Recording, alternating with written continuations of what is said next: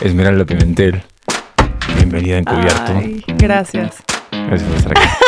Tenía muchas ganas. Gracias. Qué bueno, qué bueno. Arrancamos por Argentina, ¿te parece? Me parece perfecto. Estamos con nuestros alfajores acá. Pum. ¿Hace cuándo estuviste ahí? Estuve en diciembre. ¿Ahora te fuiste a pasar la Navidad? Sí, me fui a pasar. No, Navidad la pasé acá. Nos fuimos todo principio de diciembre. Sí. Y casi hasta finales, casi tantito antes de la Navidad. Ok. Mi pareja y yo, y fue pues, increíble porque Tremendo viaje. Osvaldo, sí, ¿verdad? Con Osvaldo Benavides. Osvaldo Benavides. Su familia materna es de allá. No sabía. Sí. ¿De qué parte, sabes? Son de Buenos Aires. Ah. Sí, son de Buenos Aires. Entonces, pues fue ir a conocer a toda su familia. Sí. Y además aventarnos un viaje padrísimo en Mendoza, Calafate, Buenos Aires, fue lo más. ¿Qué onda con Mendoza? Yo fui a Mendoza 2 veces, pero era chico. Me llevaron a los viñedos y no tengo mucha memoria. ¿Qué onda? Porque te vi las fotos que publicaste, sí. Hermosos lugares, fue sé que increíble. Comieron rico. Delicioso, lo más delicioso. Nos bebimos todas las botellas de vino ahí así por haber. ¿Tienes alguna uva de preferencia? ¿Cuál es el Mendoza? No me acuerdo si es el Merlot o... No, Merlot no. ¿Cuál es el...? Es que eran distintas uvas, eran como distintas combinaciones, pero todo probé. Todo probaste. Todo me tomé, sí. Es la típica del asado argentino, criollo, te lo hacen también ahí, tipo en el... hacen todavía la experiencia, por eso lo hacía mi papá antes, que es, en el pasto hacen como una especie de pozo, un redondel, y tiran todo ahí en el piso. Entonces la carne agarra como toda esta onda de la parrilla. Yo hace mucho que no como carne, de repente volví a comer carne otra vez, de repente no, pero me acuerdo cuando comía mucha carne, eso era tremenda experiencia, como la experiencia del gaucho criollo. ¿Y sabes qué me di cuenta ya? La carne sabe muy distinto. ¿Sí? Es muy diferente, sí. Me gustó muchísimo. Sí. Tiene otra textura, tiene otro sabor. Como que siento que acá es mucho más concentrado. Y allá era un sabor más suave. Puede ser, ahora que lo dices. Me parecía un poco más suave, ¿sabes? ¿Y qué, ahora que dices esto, ¿pudiste olfatear algo? Porque a veces a mí me pasa cuando piso Buenos Aires, como que la atmósfera es diferente al DF. Yo no sabía de eso hasta que estos últimos viajes, por ejemplo, cierto estrés en la ciudad, que el DF es un caos. Sí. Pero me parece que en Buenos Aires, yo cuando siento que entro a la ciudad, puedo vibrar el estrés particular de la ciudad, que es más como de la queja, no sé si, pero eso es personal. No sé si a ti te pasó todo lo contrario, Mendoza otra vibra, la vibra de la gente de ahí, ¿es diferente que la de acá en algún sentido o no? ¿Cuál fue tu mes? Es que sabes que como fue un viaje romántico y familiar, sí. O sea, realmente convivimos solo con su familia, que claro. Son lo máximo y son súper alegres todos y aman la vida y aman comer y son súper divertidos. Entonces, no sé, siento que no me tocó... Eso. Exacto, no me tocó conocer esa parte realmente. Está bueno, mejor. Sí. Conociste lo mejor. Te vi ahí en la Patagonia, te vi en Mendoza. Sí. Nos metemos un poquito en The Good Doctor. Ok. Sí. Te digo la verdad, yo sabía que estabas ahí. Además le pregunté a un amigo que estaba viendo la serie y también me dijo, sí, la vi, no sé qué, la vi. Digo, claro, la sorpresa mía fue que te vi también con Osvaldo ahí y de repente hay una escena que están en la misma barra que tú, no eres la pareja de este doctor, pero te está tirando la onda y él está como con otra persona ahí. Digo, ustedes, ¿cómo ha sido ese día para ustedes? ¿Raro o no? Al contrario. Digo, ¿cómo llegaste ahí primero? ¿Fue un casting? ¿Lo estabas buscando? ¿Cómo fue eso de The Good Doctor? ¿Te acuerdas? Mira, te voy a decir, para mí fue súper especial ese proyecto porque fue como yendo un poquito más atrás, cuando yo me corté el pelo... Sí. Súper corto, o sea, yo tenía el pelo en la pandemia súper largo, luego me lo corté aquí y luego ya me lo dejé muy cortito, rapada de los lados y demás, y después de un proyecto que terminé, me rapé, o sea, me a coco. Ok, por un personaje, por decisión, por un ritual. Por decisión propia, porque lo necesitaba como un proceso interno, y eso cambió radicalmente mi proceso de casting y mi carrera también, ¿no? O sea, A mí me pasaba que antes me llegaban como muchísimos castings, tantos que a veces ni siquiera los alcanzaba a hacer todos. Y de pronto cuando me corto el pelo, fue un cambio totalmente radical. Y de hecho, castings que tenía ya programados, la gente cuando me veía, los directores de casting era como, digo, por Zoom todo esto, sí. Porque estábamos en plena pandemia, pero era como de, no. Entonces, de tener la agenda full de audiciones, nada. ¿Por cuánto tiempo más o menos fue ese proceso? Yo creo que fueron unos 3 meses, 4, o sea, como que empezó a cambiar paulatinamente, ¿no? Todavía me doy cuenta que hay una parte de mí que sigue ahí, cada vez menos, ¿no? Pero los pocos castings que me llegaban, yo estaba hiper insegura como actriz, porque no entendía como todo este rechazo, que también por otro lado vino como acompañado de mucha violencia. Y cuando hago esta audición, que por cierto me ayudó a hacerlo Majo, una amiga nuestra argentina que también estuvo aquí, Majo Stafolani. Stafolani, directora argentina. Creo que está en México ahora. Argentina. ¿O no? Está de regreso aquí. Y ella me ayudó y ella entendía también, fue muy importante que ella fuera quien me dirigía en esa audición porque sabía toda mi inseguridad. Y estaba yo... Era tal mi inseguridad y como mi rechazo que estaba a punto de ya no hacer ese casting. Y dije, no. Me empecé a trabar en inglés. Y era como, estaba súper frustrada que decía, llevo días estudiando esto, me lo sé perfecto y no entiendo por qué me estoy como trabando. Entonces le dije, Majo, ya, por favor, ya. Me empezó a dar migraña. O sea, empezó a hacer un caos esa audición. Y Majo, me acuerdo que me dijo, boluda, hazlo por ti, boluda. ¿Qué importa que no te lo quedes? Do it. Lo hice. Literal fue como cuando por fin salió, dije, ya está. Mandamos eso y al día siguiente fue de Esme que tienes callback, Esme que te quedaste. ¿Al día siguiente? Al día siguiente. O fue sea, impresionante. ¿hiciste el callback al día siguiente? Sí. Y al día siguiente... O sea, más bien al día siguiente fue de Esme tienes callback, al día siguiente, o sea, 2 días después hice el callback, empezaron las negociaciones, corte A, te quedaste, corte A, ya tienes el vuelo tal día, te vas de tal a tal fecha. Fue una cosa... Wow. Entonces fue tan significativo para mí ese proceso y también... saber por otro lado que fue muy bonito cuando Osvaldo y yo descubrimos que íbamos a compartir. Eso fue una... para aclarar un poquito, estamos hablando de The Good The Doctor. Good Doctor. ¿En Amazon? Sí, la 4th temporada. 4th temporada. ¿Se llama también Good Doctor o hay un nombre en español para el mercado? No sé, fíjate. No sé. A mí me pareció como The Good Doctor en Amazon. Ajá, así. Sí. Serie de 4 temporadas que es muy bien recibida, muy, muy vista. ¿Y cómo fue lo de Osvaldo, que es tu pareja, están en la misma temporada? ¿Eso fue una coincidencia? Eso fue una absoluta coincidencia. Imagínate qué mágico. Es loco como el universo. ¿Verdad? Y fue maravilloso porque siento que, digo, no voy a destapar aquí mi relación de pareja, pero sí fue, o sea, el irnos allá, el estar en una cuarentena. Allá, Canadá. Nos fuimos a Canadá, estuvimos 15 días, los primeros 15 días en un hotel haciendo cuarentena, él en un cuarto, yo en otro, con personajes totalmente distintos. Su personaje desde la audición era para ya entrar como un regular, ¿no? Claro, yo vi el tráiler de la temporada 5 y él está fuerte en el tráiler. Sí. Dije, se ve que Osvaldo va a estar en la temporada 5, que ya le sacaron, creo que se estrena hoy. Decía, no sé si el 24, decía temporada 5, creo que si no me equivoco se estrenaba hoy. Creo que ya se estrenó acá en México también. No sé si hoy o ayer en Amazon, eso lo vi ayer. Vi el tráiler y decía 20 y pico de febrero, o sea, no sé si el 24 o 25. Sí. Así que, bueno, felicidades Osvaldo Benavides, si estás viendo esto, felicidades.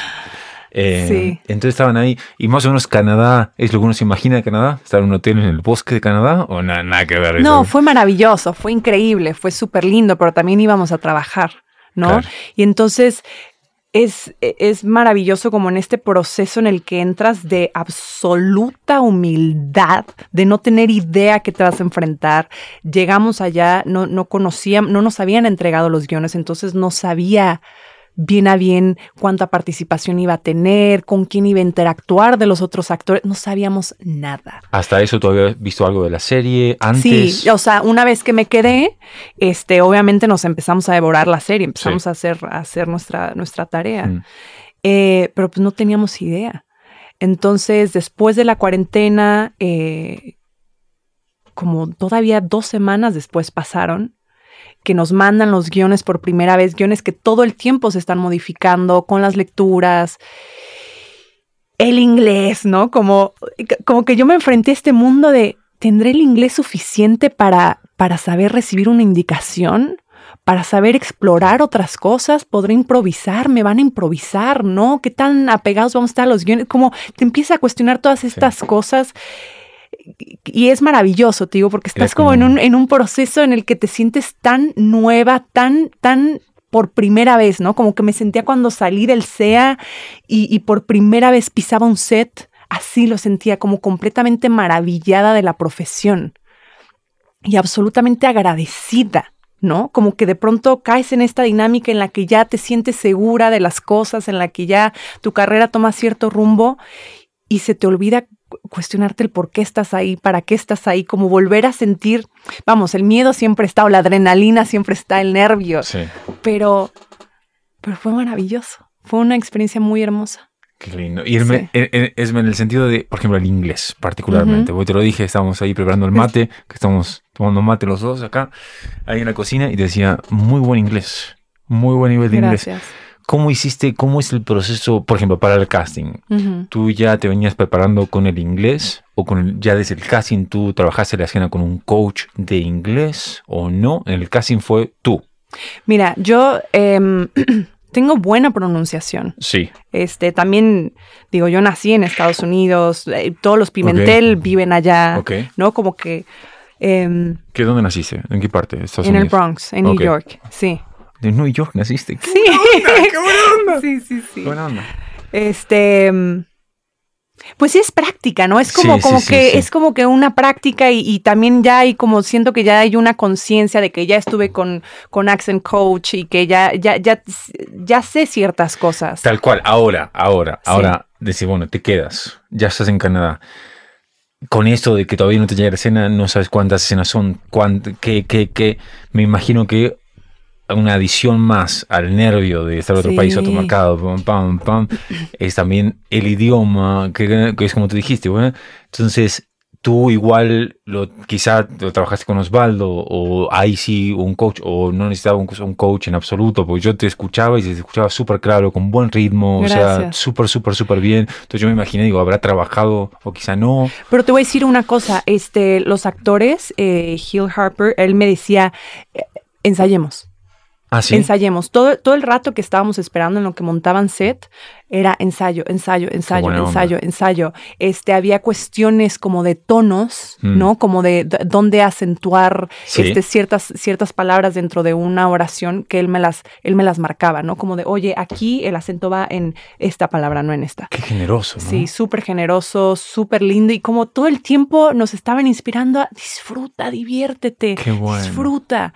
Entonces fue muy gozoso. Sí. Sí. Sabes que ahora yo te escucho a ti y te voy a decir, creo que la primera, no sé si nos habremos visto antes, porque generalmente pasa con los invitados que están acá, invitados e invitadas. Es como, hay como una especie de no camino fácil, que a mí me atrae mucho. Y ahora tú dices acá, te estaba viendo en Amazon esta tremenda serie, y como de repente se me vino yo estaba en el CEA, en la escuela, cuando tú estabas presentando una obra de teatro que habían ganado no sé qué premio, en un grupo, no sé si eran 3 o 4 actores y actrices, un premio nacional o algo así de teatro, por lo que ustedes mismos habían creado. Sí. Y luego como que ver tu viaje en el sentido de una telenovela, otra telenovela, obra de teatro, y no sé si es verdad, a mí me da la impresión que en algún momento, no sé por qué, y si podemos hablar de eso, estaría buenísimo, pero es que como si tú misma hubieras dicho hasta acá y tengo que tratar de encontrar otro camino, y eso es lo que más me interesa, pero no sé si eso es verdad, lo que yo intuí. Sí, o sea, no sé en qué etapa te refieras de cuando hice hasta acá, pero sí, mira, yo te voy a decir, yo cuando estudié en el CEA fueron los 3 años más maravillosos de mi vida. Sí. porque sentía literal como si me iba expandiendo el cerebro y el corazón todos los días de tanto conocimiento de las obras que veíamos, las películas, la mitología, ¿no? Las obras de teatro que leíamos. Era como, nunca había estado ni cercanamente, ni remotamente cercana a ese conocimiento y a esa sensación de expansión continua. Sí, te entiendo, yo igual, sí. Y cuando me gradué, lo que más quería hacer era teatro, porque ahí la formación la mía fue principalmente en teatro. Y me acuerdo que salí y estaba como en este sistema de, pues, tienes que ir a buscar trabajo y lo más cercano que tienes es una telenovela, ¿no? Y me acuerdo que éramos 4 actores a los que no nos daban trabajo en Televisa. O sea, ¿a ti no te costó saliendo del SEA? Muchísimo. Wow. Muchísimo. Ah, sí, eso es un tiempo. Mucho tiempo que no me daban trabajo. Hiciste el típico camino de ir a golpear la puerta, dejar tu foto. Ir a dejar tu foto. Currículum. Todo. Y era rechazo. Yo vengo de una familia también que no teníamos recursos económicos, entonces ya estaba como en el punto de, pues si no la armo, me tengo que regresar a mi pueblo o qué voy a hacer, ¿no? Entonces tuvimos esta idea, estos 4 amigos, de, bueno, hagamos una obra de teatro. Y entramos al concurso universitario de la UNAM. Sí. Le pedimos a un maestro que nos dirigiera y montamos ahí una obra que me acuerdo el día justo antes, el día del estreno, antes del estreno, ya estaba todo el público en la sala, en el Sor Juana Inés de la Cruz, ahí en el CUT. Y decíamos, esto que tenemos es una mierda, es una basura, esta obra es una basura, pero es lo único que tenemos y aquí tenemos todo el corazón puesto en esta obra. Sí. Y fue súper sorprendente cuando salimos y la gente no paraba de reírse y la gente se paró de pie y terminamos ganando ese concurso y fue como todo un desmadre porque los del CUT decían que porque habíamos estudiado en el SEA, habíamos pagado la obra para ganar y demás y fue como o sea, las personas que estaban de jurado son grandes actores y son grandes maestros, ¿no? Y fue como toda una... En fin, fue como un proceso súper lindo el haber ganado ese concurso y fue la primera vez que el SEA lo ganaba. Y a partir de ahí como que empecé a hacer teatro, empecé a hacer audiciones de teatro o personas me empezaron a llamar, empecé a hacer teatro hasta que estuve en una obra que se llamó La Tempestad de Shakespeare, en el Juan Ruiz de Alarcón, con el señor Ignacio López Tarso. Yo iba a interpretar a Miranda, su hija, él era Próspero. Y me acuerdo que me hablaron de un casting de una telenovela a las 9 de la noche. Y yo dije, no voy a ir a hacerla. Y le conté al señor Ignacio López Tarso que tenía esta audición. Y me dijo, ve a hacerla. O sea, me decía, no tienes dinero, no tienes nada. O sea, como necesitas ir a hacerte de un nombre, de ir a hacerte de un reconocimiento. ¿A todo eso cuánto tiempo es más o menos que tú habías salido del SEA, de la escuela? ¿Más de 1 año, 2 años? No, yo creo que como ¿Al año? No, yo creo que como 1 año, algo así, pues. Sí. No recuerdo ahorita bien las temporalidades. Sí. Pero él me decía, ve y haz el mejor casting. Ve y haz la mejor audición. Disfruté muchísimo esa audición. Me quedé en esa telenovela. Y cuando me quedé, era como, no, pero no quiero dejar esta oportunidad de estar con el señor López Tarso. Y me dijo, ve, do it. Y a él le debo, o sea... Pues sí, empecé a hacer esta telenovela y de ahí me empezaron a hablar a otra y siento que empecé a entrar en este camino en el que ya ni siquiera decides, en el que ya no decides, ya es como de, oye, te quiero en esto, te quiero en otro y empiezas a entrar como en una corriente que te empieza a arrastrar en la que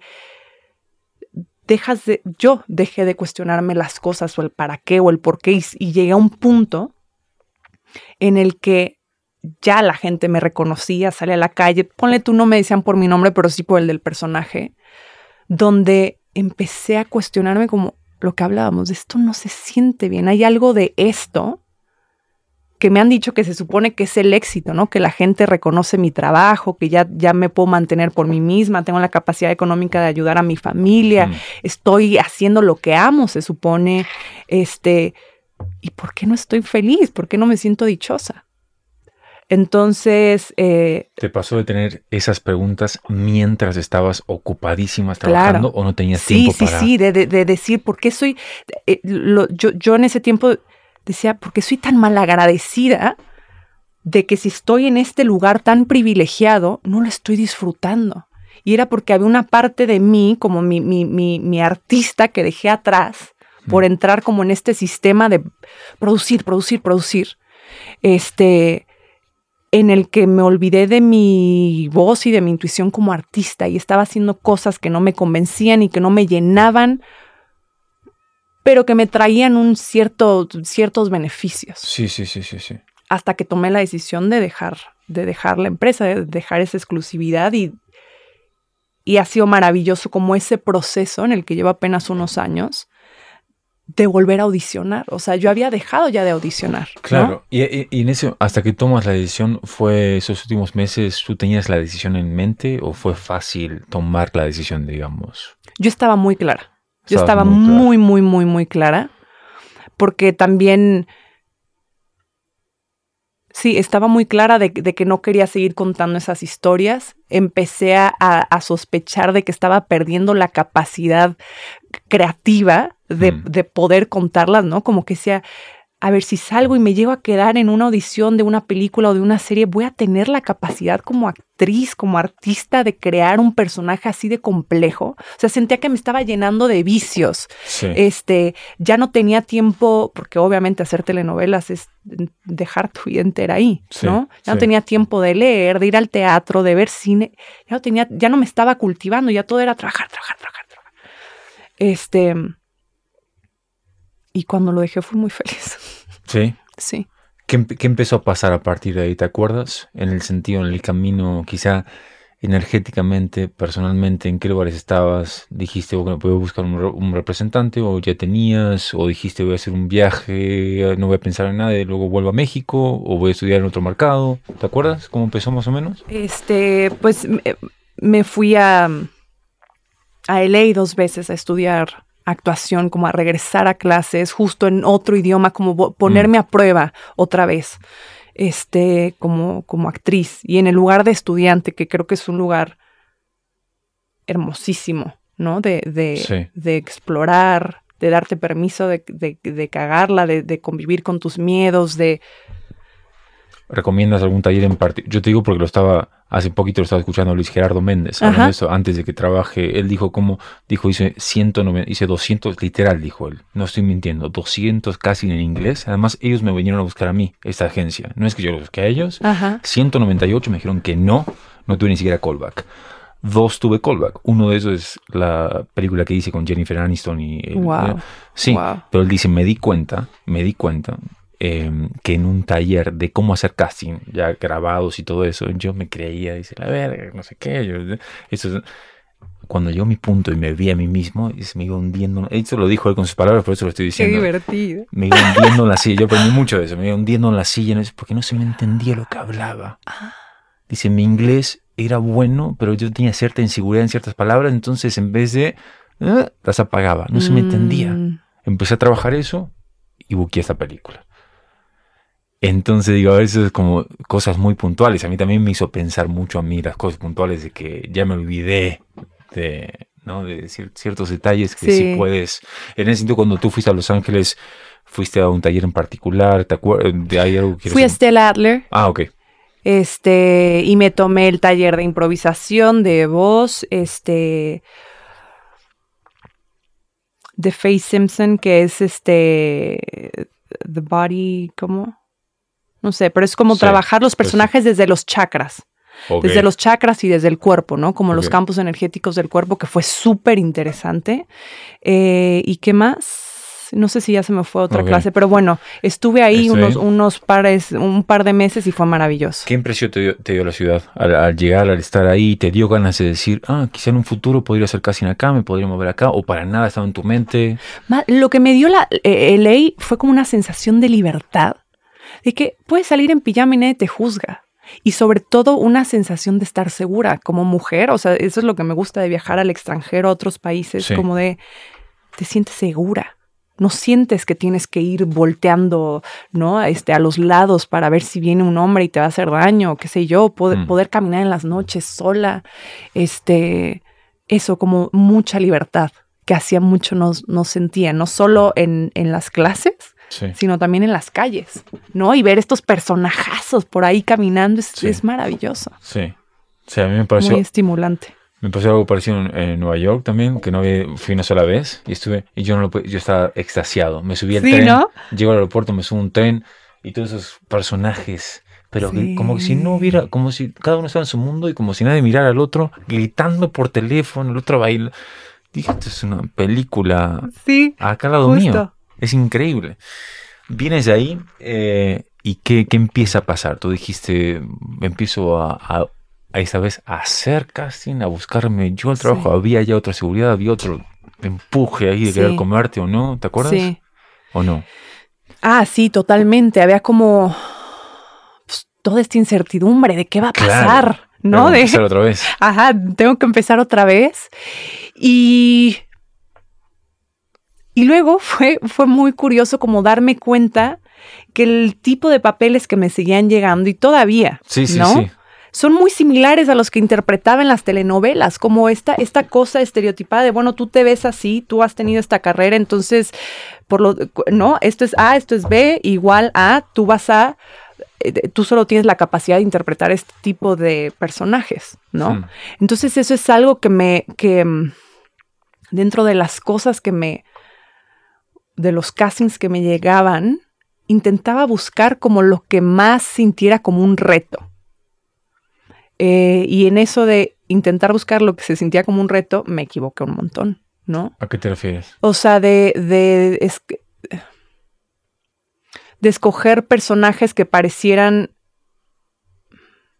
como salirme de mi zona de confort superficialmente. No sé cómo decirlo, como si siempre jugué a la bonita, ahora voy a jugar al otro lado, ¿no? A la mujer que nadie... Y es como es solo superficie.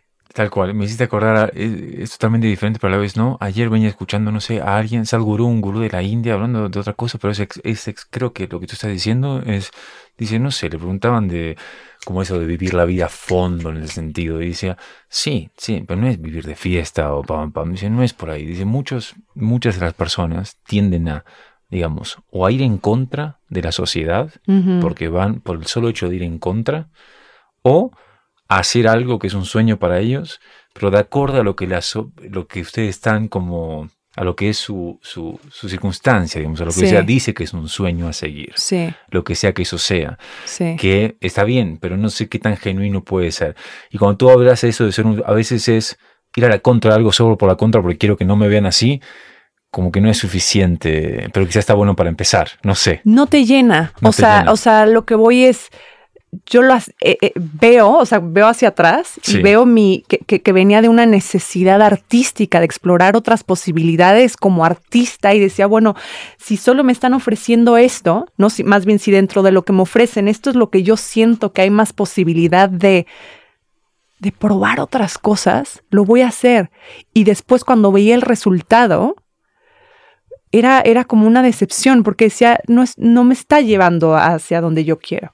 Entonces, ¿qué ha pasado? Sigo en la búsqueda, ¿no? Sigo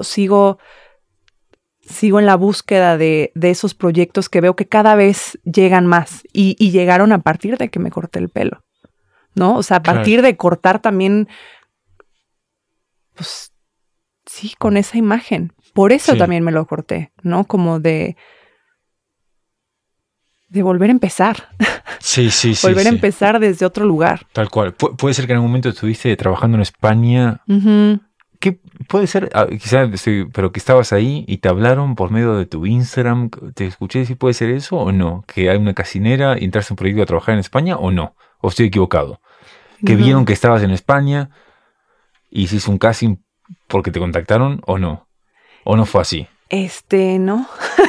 Okay. No sé, película, entonces, lo leí mal. Bueno, está bien. ¿Estuviste en España trabajando? Estuve en España trabajando 2 ocasiones. Una serie, otra una película que se va a estrenar. Pero fue casting desde acá, digamos, o te llamaron, tú estabas acá, no es que estabas allá. Hice la audición aquí. De las 2. Ok. Sí. Ok. Aquí. ¿Qué onda con España en ese sentido? Porque lo que veo de acá, lo que se ve, yo no me tocó trabajar en España, pero es un tremendo auge ahora. Y no sé cómo tú lo viste trabajando ahí, como las diferencias culturales, menos, no profesional o tal, la manera de trabajar. ¿Te gustó ese approach allá? ¿No es tan diferente? ¿Cómo fue tu experiencia allá en España? Ya en el set. No sentí mucha diferencia, ¿No? la verdad. O sea, no, como que valoro el talento que tenemos aquí, que es enorme. Sí. Y allá también llegué Sí, a toparme sí. con muchísimo talento. Y sí, en efecto, creo que está habiendo ahorita como una comunión entre estos dos países y se están produciendo muchísimas cosas juntos. Justo este año voy a ir a hacer una serie allá, que también es coproducción México-España. Qué bueno. Y sí. Pero no lo encontré tan distinto. Ok, no, qué bueno. No, porque al final, a ver, es un tremendo. En Argentina para mí hay un tremendo talento. En México, tremendo talento. En España también. Sí. Pero es como que personalmente a mí a veces me gusta ver como las diferencias culturales más que nada. Sí. Y a veces en el set es un set. Vas a trabajar inglés, español, es lo mismo. Sí. Entonces uno ve el detrás y la manera en que hablan, de si hay menos silencio, más silencio. Es como hay cosas culturales que a mí me gusta como observar. En ese sentido, España, ¿va a ser ¿se puede hablar de eso? ¿Va a ser una serie como dijiste? ¿Sí se puede hablar? Sí. ¿Estás contenta? Estoy muy contenta, pero ¿sabes qué? Lo que me tiene más contenta es justo hablando de... Hay una cosa que yo he aprendido, que es aprender a crear tus propias oportunidades, ¿no? Ahí está. Aprender a crear tus propias oportunidades, y eso me llevó a juntarme con mis amigas, que son actrices también, a crear una casa productora, a empezar a crear historias, empezar a buscar historias, y en esas estamos. Ahorita estoy aprendiendo a producir. Tenemos una historia maravillosa que hemos desarrollado, donde justo son 4 mujeres. Ya empezó, porque estuvo él acá hablando un poquito, ya tienen el... No, fue una historia que, o sea, tenemos la idea. Ok. La empezamos a desarrollar. La idea es de Gabriela Marcos. Nosotras como productoras empezamos a desarrollar esta idea. Ok, ¿quieres nombrar, perdón, quiénes son nosotras para otra vez? Sí, Ela Belden, sí. Gabriela Marcos Peyton, Frida Astrid y Esmeralda Pimentel. Entonces, ¿ya hay una historia ahí? Ya hay una historia ahí, hay varias historias ya. Pero hay una en específico que fue la historia que nos unió, que tomó una rapidez, una velocidad, nos ha ido abriendo las puertas. O sea, como que todas estas personas con las que soñábamos trabajar, que teníamos en mente, empiezan a decir, sí, quiero. Entonces, cuando Ela vino aquí, no teníamos un deck. Ahora tenemos un deck con fotos, con nombres de personas con las que soñábamos y que creíamos como... No, obviamente nos van a decir que no. Pero que están ahí. Felicidades. Y eso es maravilloso. Sí. Ela, felicidades también. Me voy muy contento por ti también. Sí. Más o menos, ¿cómo es que se empezó a dar todo eso tan rápido, esa historia en particular? Porque Ela me dijo más o menos que había una amiga, una de ustedes 4, Gabriela. Es la que escritora, ¿verdad? Sí. Empezó por ahí, esa cosa. Sí. Okay. Y ya hay un piloto, no todavía. Cuando dices personas que soñamos trabajar, ya hay un acercamiento con ciertos productores, o sea, productores no sé, sino casa productora o directores. ¿Un poquito se puede contar o no? Pero... Sí, o sea, digo, no voy a dar nombres específicos, pero sí, el camino, o sea... digamos, de cómo, a mí lo que me gusta en ese sentido, como literalmente tú tienes una intención en tu cabeza y eso es lo que yo creo. Y las cosas se empiezan a materializar. Entonces, y a veces cuando algo pam, fluye, que parece, en realidad hace 10 años que tú estás con pam, tratando de buscar otro camino, ¿no? Sí. Pero en esta historia particular, por algo debe ser que es, ¿no? Sí, de acuerdo. Para mí lo que ha sucedido es como este aprendizaje de no te esperes a estar lista, ¿no? Si te esperas a creer que estás lista, probablemente te vas a dar cuenta que ni siquiera estabas lista para empezar, ¿no? Fue una cosa que somos 4 actrices que deseábamos empezar a contar historias distintas, ¿no? Que empezamos a estudiar cursos de guionismo, de producción, que tenemos gustos similares, y Gabriela nos convoca con esta historia que ella crea, con esta idea que ella crea. Nos unimos como productoras, ¿no? Hicimos nuestra casa productora. ¿Ya hay nombre para la casa productora? Ellas. Sí. Ellas. Y le compramos los derechos, empezamos a desarrollar esta historia, empezamos a armar un deck, que vamos a ir a presentar y con el que hemos estado pitchando. Y empezamos a poner como nuestro wish list, ¿no? De personas con las que nos gustaría trabajar. Y las empezamos a contactar, o sea, actrices que sí, actores, sí. Nosotros tenemos como toda la parte creativa, ¿no? Pero sabemos que necesitamos asociarnos con otra casa productora, tiene que ser una coproducción. Vamos con estas personas, sí, y queremos que ustedes nos ayuden a desarrollar esta idea que tenemos. O sea, ¿what? ¿No? En 2 semanas, él estuvo casi 1 semana y media. Sí, hace un proyecto sumamente luminoso y ya tenemos citas programadas con plataformas. O sea, ha sido todo maravilloso. Vamos a ver más adelante qué sucede, pero es como la fuerza del equipo y de la suma de visiones lo que siento que ha abierto las puertas. Sí. En ese sentido que yo estoy en ese último tiempo aprendiendo, aunque sea un poquito de tantos errores, ¿no? De meter la pata, en el sentido de la comunidad dentro de lo que hacemos. Sí. ¿No? No es que me siento a escribir solo, sino de contarle la idea a un amigo, de buscar, de charlar con un director, a ver si quiere tomar un café, no con la idea de ir a trabajar en su siguiente película, pero para ver cómo está su mente, cómo está la mía, siempre. Y eso yo no era totalmente ignorante de eso hasta hace muy poquito, y lo estoy viendo cada vez más, y es la manera, me parece. Y cuando uno piensa cómo hacer más activo, ¿no? En la carrera, ahora cuando te veo a ti es como... Digo, no sé, cada uno, hay algo que pasa por algo, la gente, uno quiere creer lo que quiere creer, pero que voy, sí, no es el camino fácil. No. Y cuando tú, puede ser un corte de cabello, que es algo simbólico hasta cierto punto, puede ser una decisión de decir que no a cierta, ¿no? De exclusividad quizá, o cierta comodidad, pero no hay manera de que sin eso no hubieras estado donde estás ahora. Digamos, como que la vida te fue forzando, ¿no? A veces digo, y yo lo hablaba con un amigo, digo, a veces hay que tener un poquito más de paciencia. Hablo de mí, digo, nunca, a veces no sabe dónde está parado en el momento, pero sí sabe que eso no puedo hacer. O sea, sabe como que lo que le huele mal, o que lo hago por conveniencia, y lo peligroso si te quedas en ese camino, ¿no? Sí. Y después de un tiempito las cosas se empiezan a acomodar, sí, ¿no? Y en ese sentido creo que te veo en ese momento a ti con un grupo de mujeres produciendo. Se va a armar algo muy bueno. Poderoso. Muy cabrón. En ese sentido ya hay planes. ¿Qué siguen en ese sentido? ¿Se siguen hablando ideas? ¿Esto ya tiene el piloto terminado o no está terminado y van a sentarse a escribir? En ese proyecto en particular, ¿dónde están ahora? Estamos terminando de escribir el piloto. Porque hubo quienes en el proceso nos dijeron de no se va a necesitar un piloto, y hay quienes sí. Entonces nosotros sí queremos estar como siempre un paso adelante.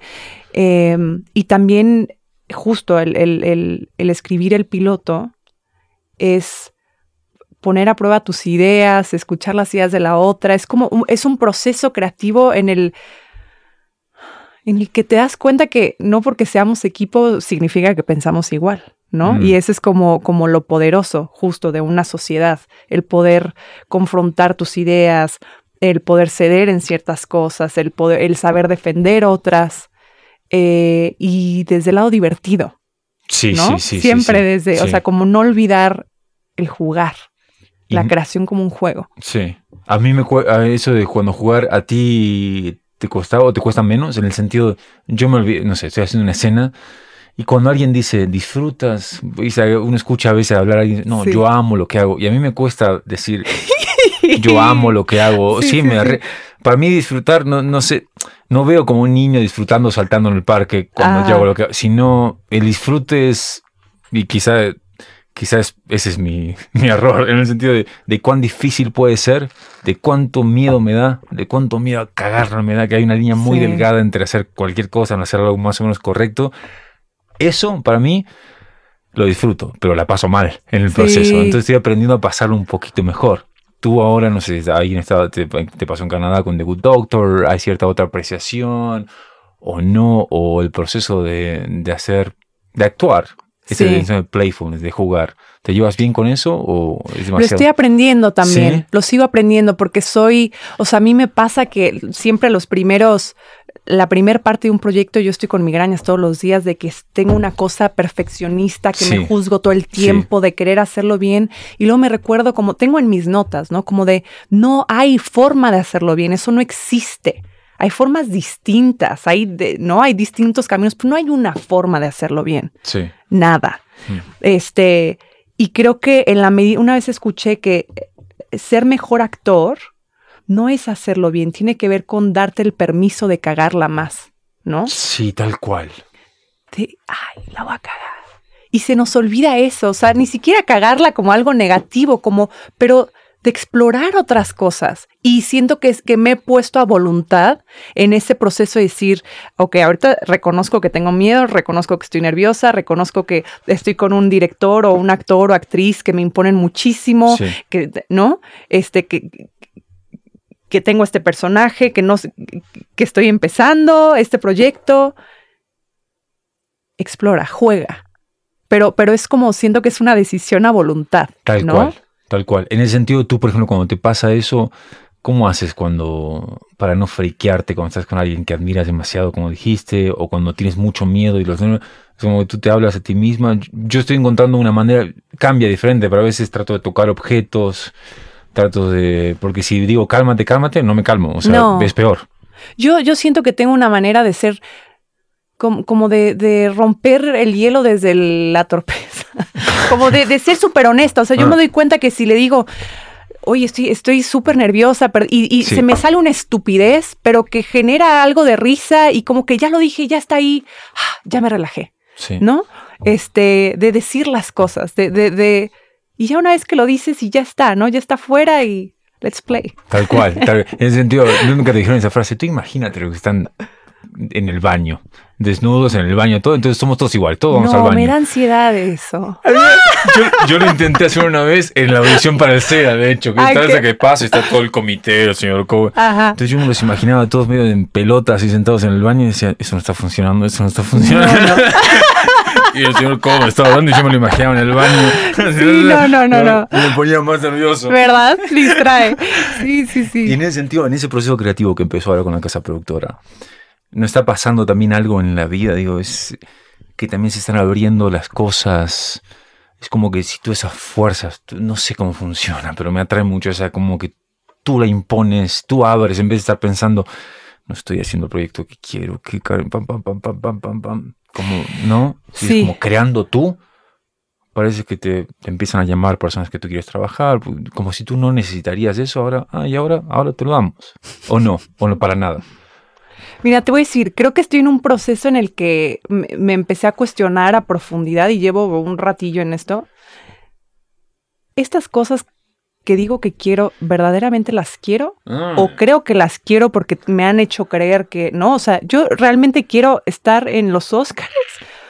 ¿O me han dicho que ese es el éxito para comprobar que yo soy buena actriz ante el mundo y probarme a mí misma de que lo hice y de que, ¿no? Y es como ir despejando toda esa basura que nos han inculcado por tanto tiempo y como cada vez ir más hacia adentro. En lugar de ir hacia afuera, es ir hacia adentro y ir hacia adentro.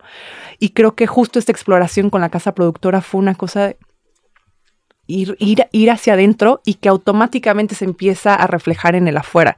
Y también lo veo en mis relaciones. Todo, o sea, siento que es un proceso que va acompañándose de otras partes de mi vida. No sé ni si te estoy respondiendo a tu pregunta. Sí, tal cual. Pero porque no es una manera de una conversación. Claro que sí. Y estás abriendo más puertas. De hecho, es lo que hablamos un poquito en la cocina, que te decía que lo hablaba esa cosa de, creo, de no necesitar afuera, pero a la vez deseando y haciendo, ¿no? Sí. Como que no importa lo que pase, a la vez importa. Es que como actores, nuestra profesión se trata de ser vistos. Si no te ven,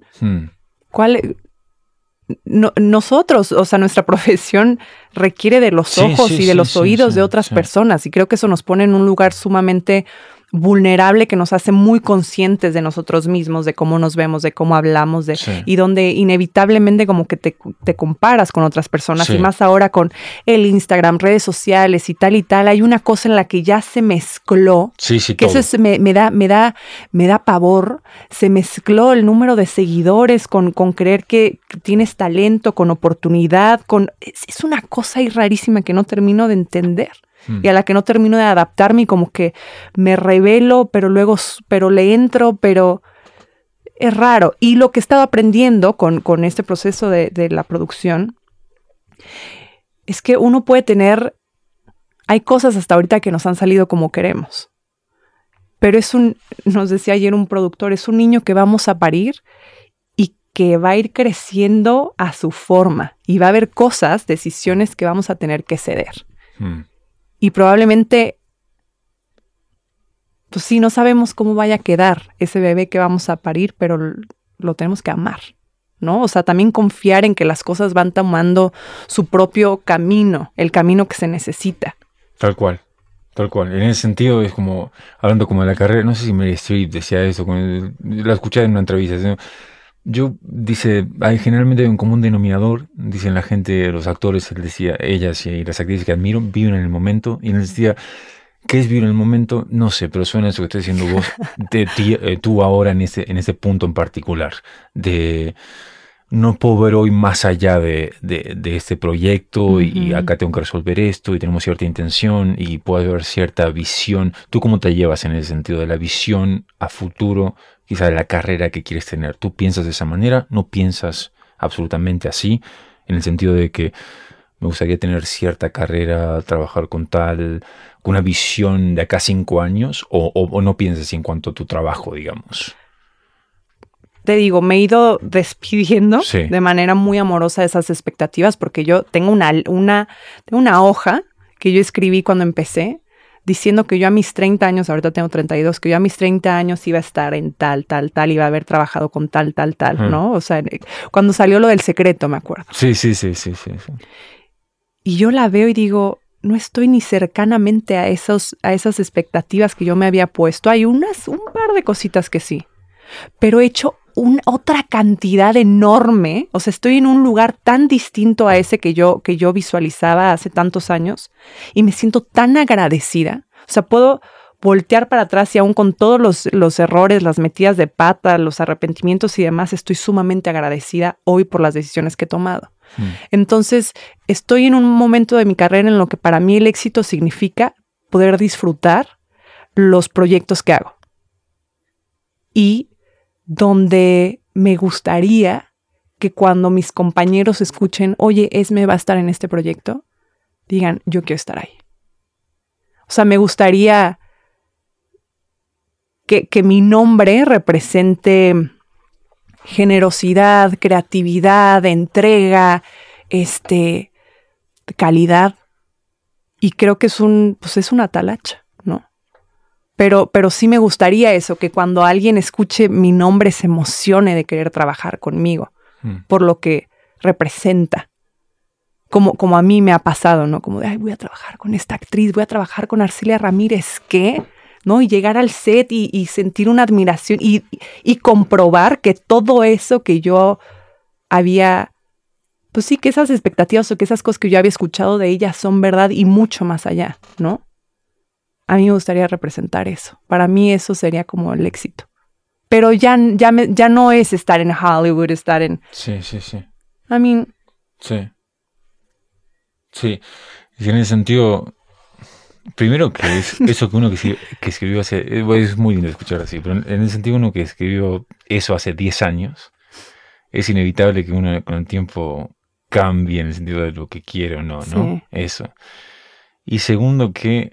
También me hace pensar, porque eso que me pasó a mí. No sé si hay una... Yo lo he dicho acá varias veces, como una crisis de los 30 en particular. Para mí los últimos 2 años, quizá 3, yo como, que la vida te cierra todas las puertas que antes estaban abiertas, como que te vapulea, como que te forza inmediatamente a cambiar. Inmediatamente no es la buena, porque fue un proceso. Pero eso es sobrevivir.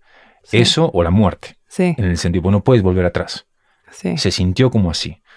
Creo que con lo que tú estás diciendo, también es eso. Es que en el sentido de que todo esto que escribiste y no pasó, en el sentido, qué bueno, ¿no? Porque y ahora están haciendo crear y ser productora y y conocer a esta gente. Y seguramente cuando llegues a, no sé si lo que escribiste, para lo que vas a querer de verdad, va a haber cierta más sustancia, ¿no? Seguramente. Sí. Seguramente. Sí. En ese sentido, ¿se puede hablar un poquito? ¿Vas a viajar a España a hacer coproducción o van a grabar a México? No en los dos países. En los dos países, aquí y allá. Voy a estar aquí y allá. Ok, empiezas ahora dentro de poco a grabar, no se sabe todavía. ¿Es este año? Es este año, sí. Es en abril. Empiezo en abril. Ya. Sí. En ese sentido, ¿tú qué haces ahora? ¿Tú tienes trabajas con alguien en particular? Dices, hay una creación del personaje, te llega algo, ¿por dónde empiezas? Yo te pregunto, pues yo no tengo la más pálida idea de lo que hago, voy por la intuición. El miedo y el nervio me hace querer buscar gente, hablar, leer, para cuando llegar ahí por lo menos no estar muriéndome de miedo. Sí. Pero no sé, ¿tú tienes un approach en particular a este proyecto o una manera de encarar cuando te llega algo? Pues mira, yo amo estudiar, amo investigar. Soy súper nerd y súper buena para la investigación, entonces, no voy a hablar, bueno... O quizá en no, fin. no, ajá, no bueno, pero es una profesión, es una deportista, sí, ¿no? Sí. Y que en los 30s. Sí. Entonces, estoy ahorita así como devorándome toda la información que hay en internet, todas las historias que hay de aquel tiempo, los pocos videos que había, ni siquiera de esa época, pero de un poco más adelante, de estas mujeres en este deporte. Me encanta saber quiénes están formando parte del equipo, investigarlos, ver las cosas que han hecho. O sea, como que me gusta mucho ese proceso. Sí. Y en cuanto a la creación de personaje, pues siento que cada personaje te va exigiendo cosas distintas que vas descubriendo en el camino. Pero pues sí, aquí voy a tener que entrenar. Sí. Entrenar muchísimo. Eso me encanta poner el cuerpo, que sea el cuerpo quien te va llevando a la creación de personaje y no tanto la cabeza. Siento que hay que encontrar una verdad que el cuerpo no miente. Tal cual. Y ¿sabes qué? En ese sentido, tú te vi que hiciste Las Bellas y las Bestias y te vi todo también el cuerpo peleando. Y a mí me pareció que también a W Studios, y yo tuve que ir a hacer 3 meses antes como de Krav Maga, como técnica. Y me pasó, estaba haciéndolas y yo nunca le pegué a nadie, ni nadie me pegué, ni una mosca. Pero en el sentido de que haciendo...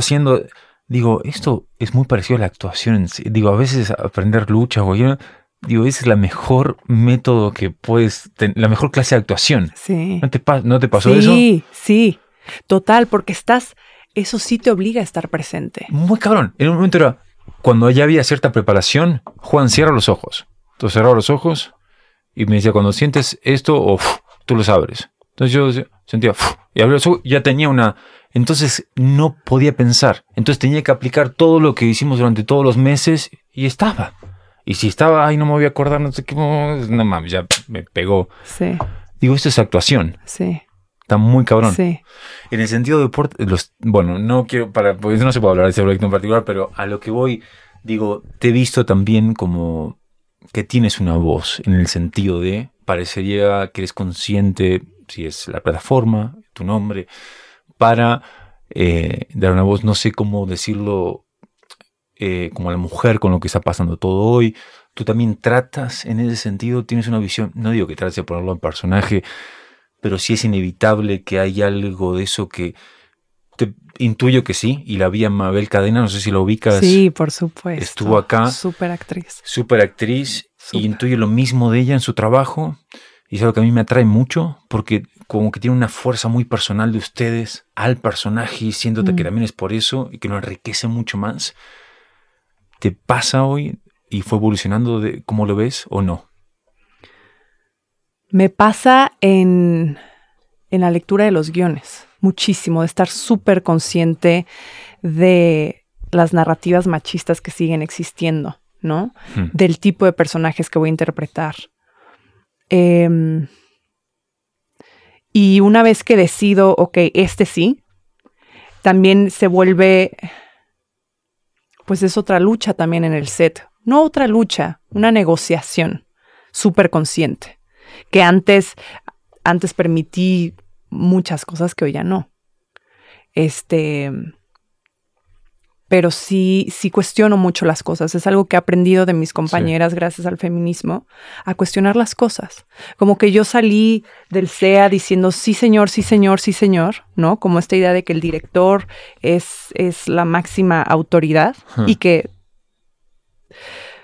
Pero atreverme a cuestionar las cosas y atreverme a tocar ciertos límites también creativos, ¿no? Por ejemplo, en la última serie que hice, me di cuenta que mi personaje siempre iba detrás de los hombres. Así era como el marcaje que ¿no? Y entonces mi personaje, cuando salíamos de escena, yo siempre salía detrás de ellos, siempre llegaba detrás de ellos, siempre me paraba detrás y dije, ¿por qué? O sea, y empecé a cuestionar a los directores de ¿por qué me pones atrás?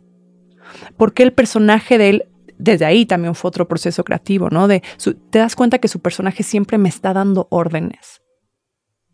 Entonces, todo eso fue como un proceso de negociación y de pláticas muy extensas con escritores, con showrunners, con los directores, con los actores, de estar muy conscientes de no seguir replicando estas narrativas en el set y de hacerlas muy conscientes pues, en la ficción.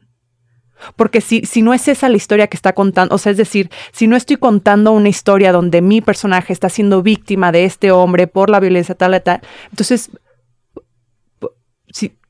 ¿por qué tu personaje me va a estar dando órdenes a mí, no? Sí. Entonces, no sé, eso me ha hecho una fama de ser una actriz complicada para trabajar, pero me siento muy orgullosa de hoy justo cuestionar las cosas. Sí. Hay cosas que yo no tolero la injusticia. Tú lo sabes, siendo que aquí se trabaja lo máximo por el mínimo esfuerzo. Sí, y tal eso, cual. Sí, ¿no? sí. Y soy muy consciente de que una vez que yo llego al set, 3 horas antes, ya hubo todo un staff que llegó, que montó el set, que viven lejísimos, que son los últimos que se van. Y que si yo acepto trabajar bajo ciertos horarios, bajo ciertas condiciones, lejos de afectarme a mí, los estoy afectando a ellos. Tal cual. Y si yo tengo una voz y un lugar de privilegio, lo tengo que aprovechar en favor de todos. Sí. Entonces, ha sido también complejo darme cuenta que muchas personas, por miedo a perder su lugar, su posición, que están empezando en la carrera y que dicen, es que me están dando esta oportunidad, me estoy de acuerdo contigo. Eso me ha pasado muchas veces, estoy de acuerdo contigo, que esto que estamos viviendo es injusto, pero es mi primera oportunidad y no me quiero cerrar las puertas. Entonces, siento que hay muchas personas a las que les conviene eso, ¿no? O sea, es decir, figuras de poder a las que les conviene que se queden calladas y que están muy conscientes. Pero entonces yo digo, si yo estoy en una posición de privilegio, lo voy a hablar. Y que vengan las consecuencias que vengan. Y en ese sentido te pasa también de ser consciente quizá, porque para mí me equivoqué mucho también en ese sentido, y cuando me animé, la cagaba en el sentido de que también hay una forma de hablar, una forma de comunicar la necesidad que uno tiene, porque exactamente es como lo que tú dices, pero también están las formas de acuerdo. Y lo que lo acabas de decir tú ahorita, yo estoy en un proyecto que me salvó en el sentido de que salió de la nada una llamada, pam, yo había hecho un mal negocio, hacía tiempo que no trabajaba, no tenía un peso, no tenía nada. Dije, ¿cómo voy a hacer? No sé, sale esto. Entonces cuando dije, sí, claro que sí. Ahora, asumía que la historia en sí, ¿no? Yo a veces digo todo esto acá, cuando lo vean me corren, no importa. Entonces, este güey dice que no le gusta. Entonces, pero digo, ya sabía lo que iba.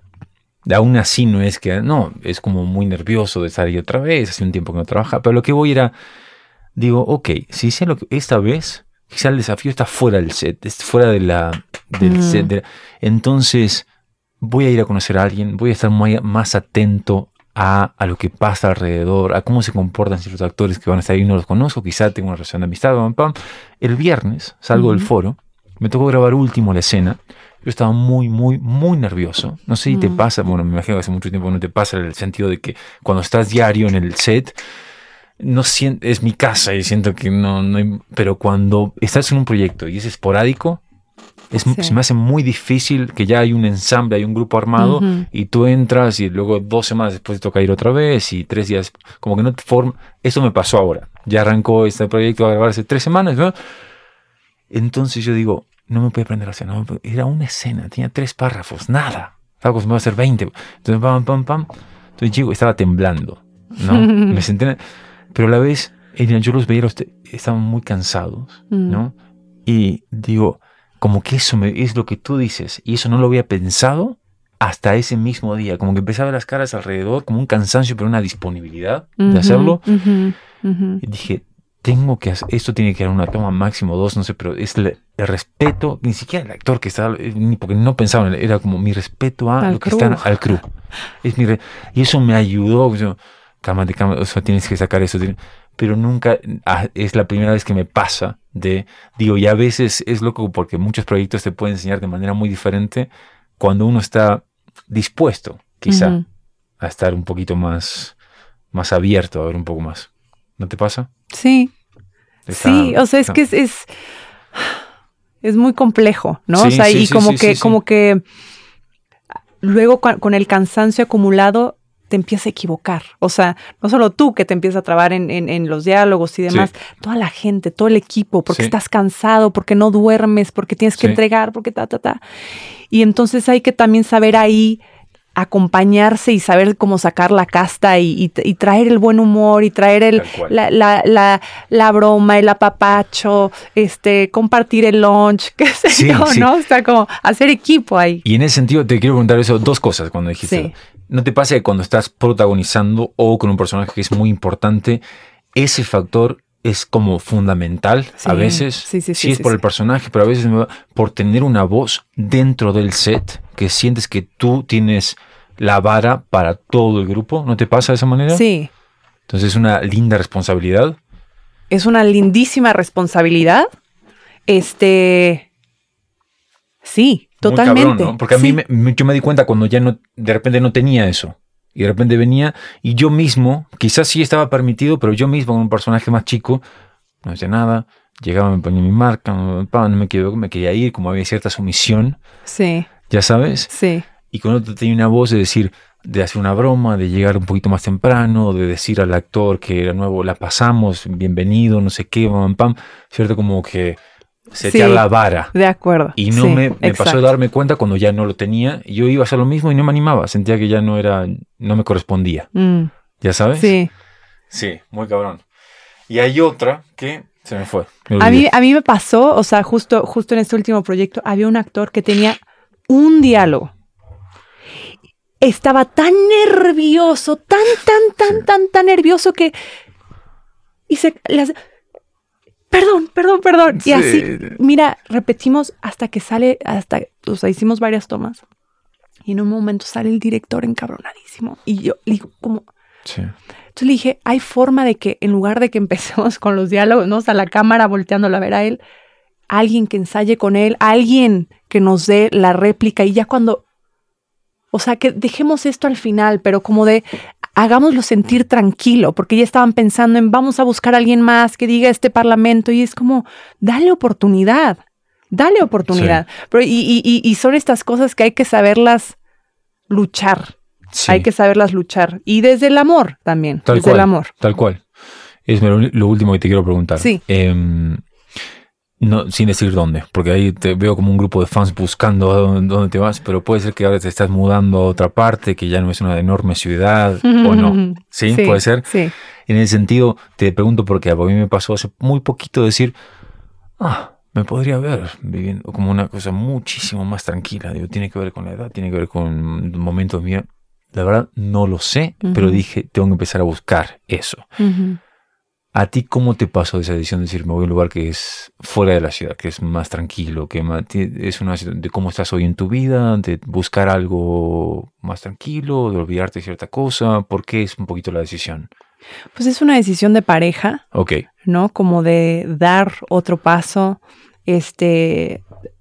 Mi pareja tiene hijos, sus hijos y la mamá viven en este lugar al que nos estamos mudando, entonces es para estar más cerca de ellos y y también para quitarnos un poquito de este caos que tiene la ciudad, ¿no? Y sobre todo porque también la tecnología ya nos lo permite de poder hacer audiciones desde lejos y muchas cosas a distancia. Entonces, pues sí, es más bien una decisión de pareja y de familia que estamos conformando. Qué buena onda. Sí. Bueno, lo mejor en ese sentido. Y en todo. Gracias. Vamos a las últimas 5 preguntitas. No sé si viste esto, es muy rapidito. A ver. Pero es lo mismo, son las entrevistas del Actor Studio. Al final hacen 4 o 5 preguntas. Sí, son las mismas preguntas en español. Yeah. ¿Va? Venga, a ver. Esmeralda Pimentel. Sí. ¿Cuál es tu palabra favorita? Me encantan las caras, porque todo el mundo, nadie se espera esa pregunta. Espera algo mucho más. Es que me vino una y luego me vino otra, algo que muy distinta. Y las dos, y las dos. Las dos, sexo, amor. Sí. ¿Cuál es tu palabra menos favorita?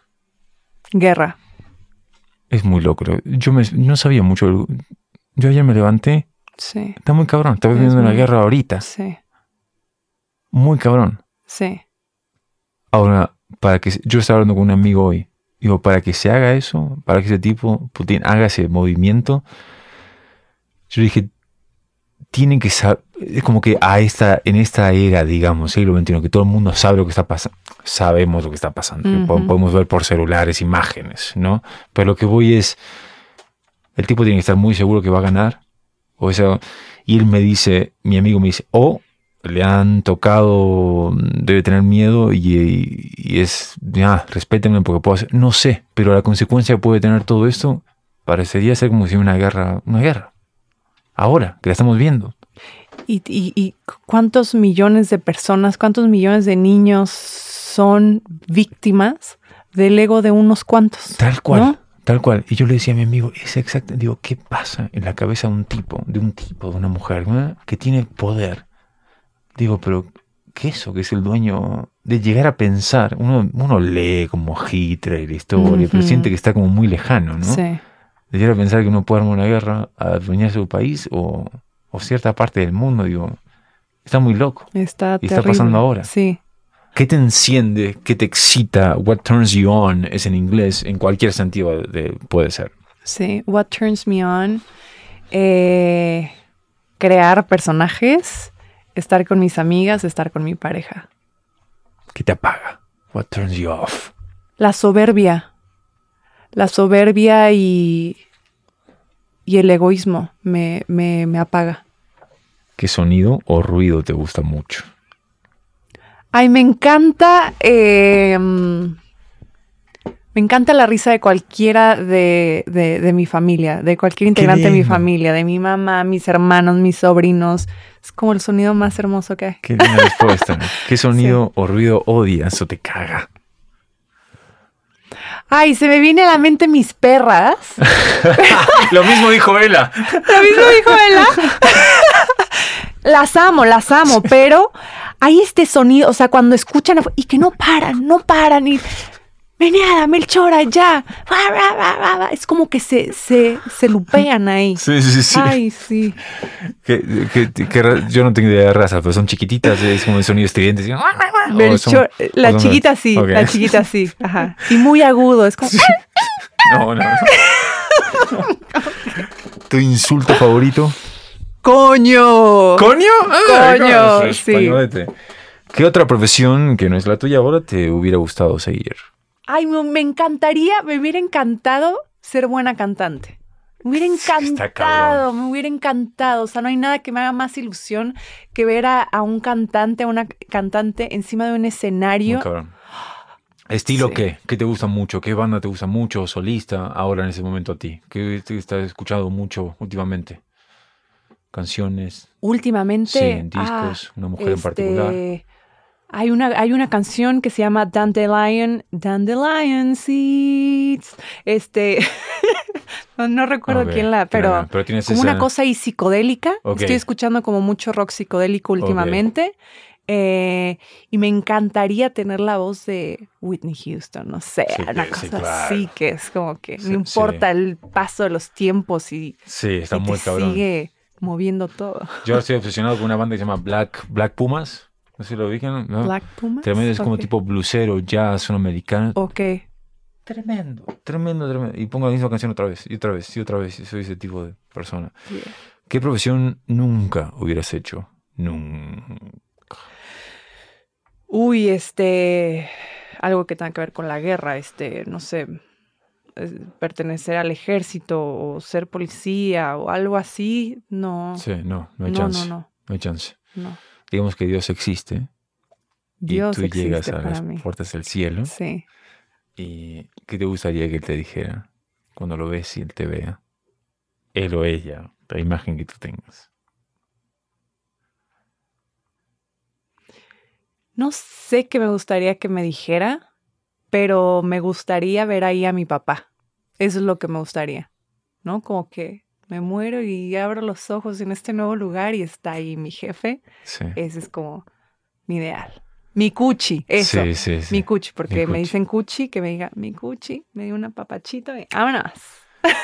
¿No te pasa que sobre todo cuando... Y a veces puede ser una ex relación, no digo cualquiera que ya no esté, ¿no? Que quizás está vivo o no, pero digo, es muy loco porque están, en el sentido, están todo el tiempo. Uno se acuerda de un detalle, está caminando en la calle y se ve una sonrisa o algo que le hace acordar y se sonríe. Es como que están incluso más que antes, ¿no? Digo, a veces es hermosísimo. Sí.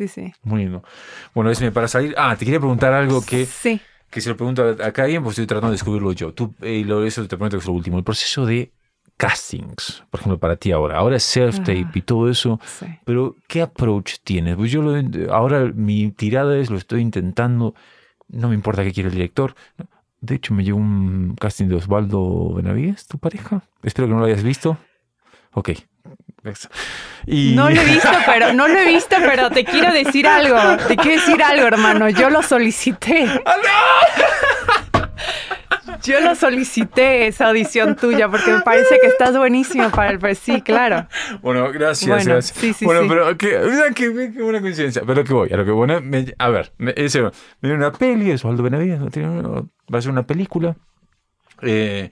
Entonces, bueno, y a lo que voy era...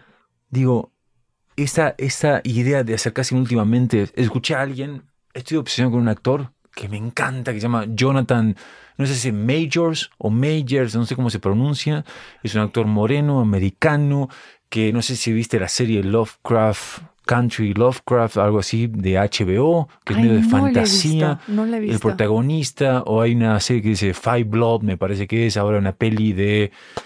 que está en Netflix, soy tan malo con los nombres. Bueno, pero él está en todos lados. Ahora hicieron un western ahora. Okay. Americano también. Y él está ahí.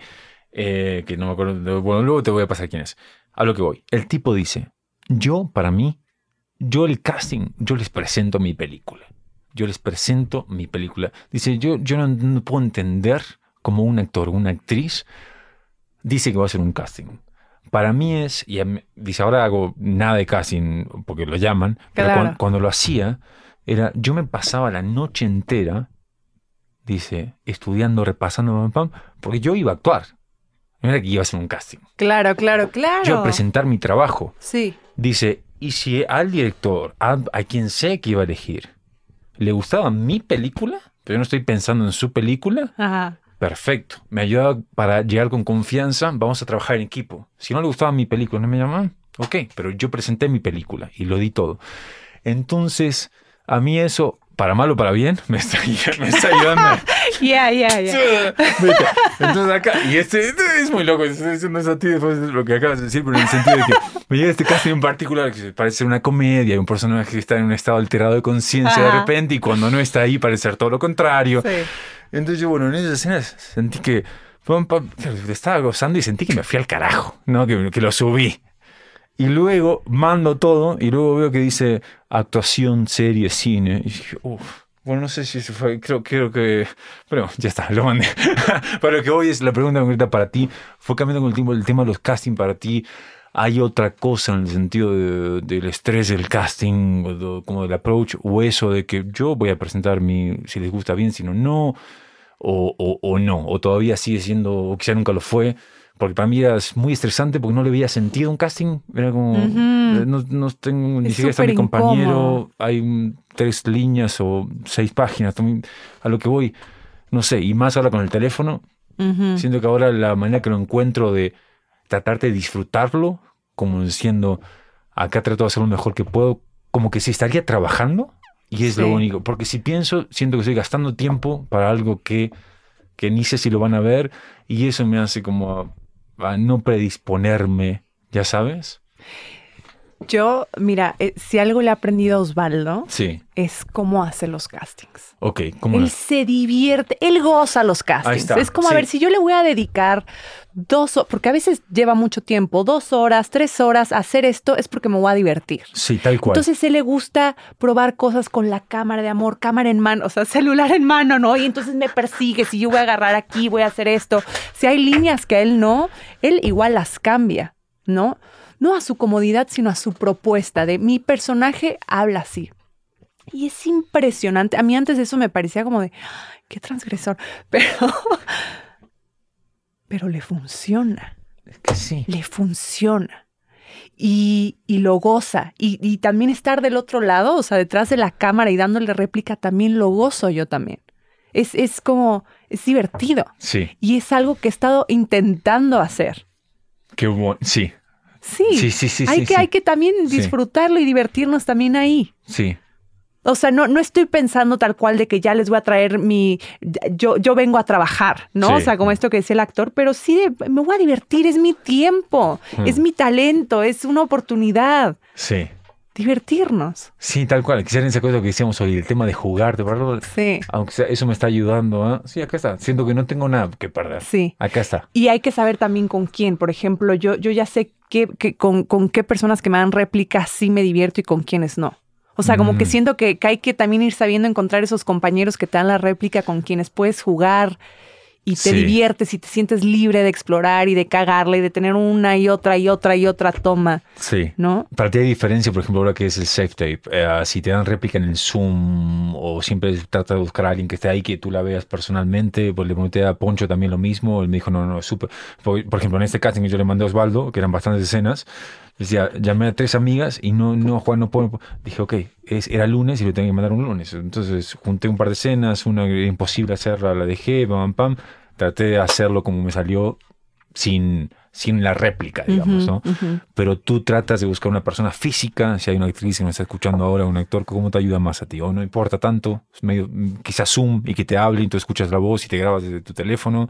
No, a mí sí me gusta mucho estar con la persona. Ok. Sí.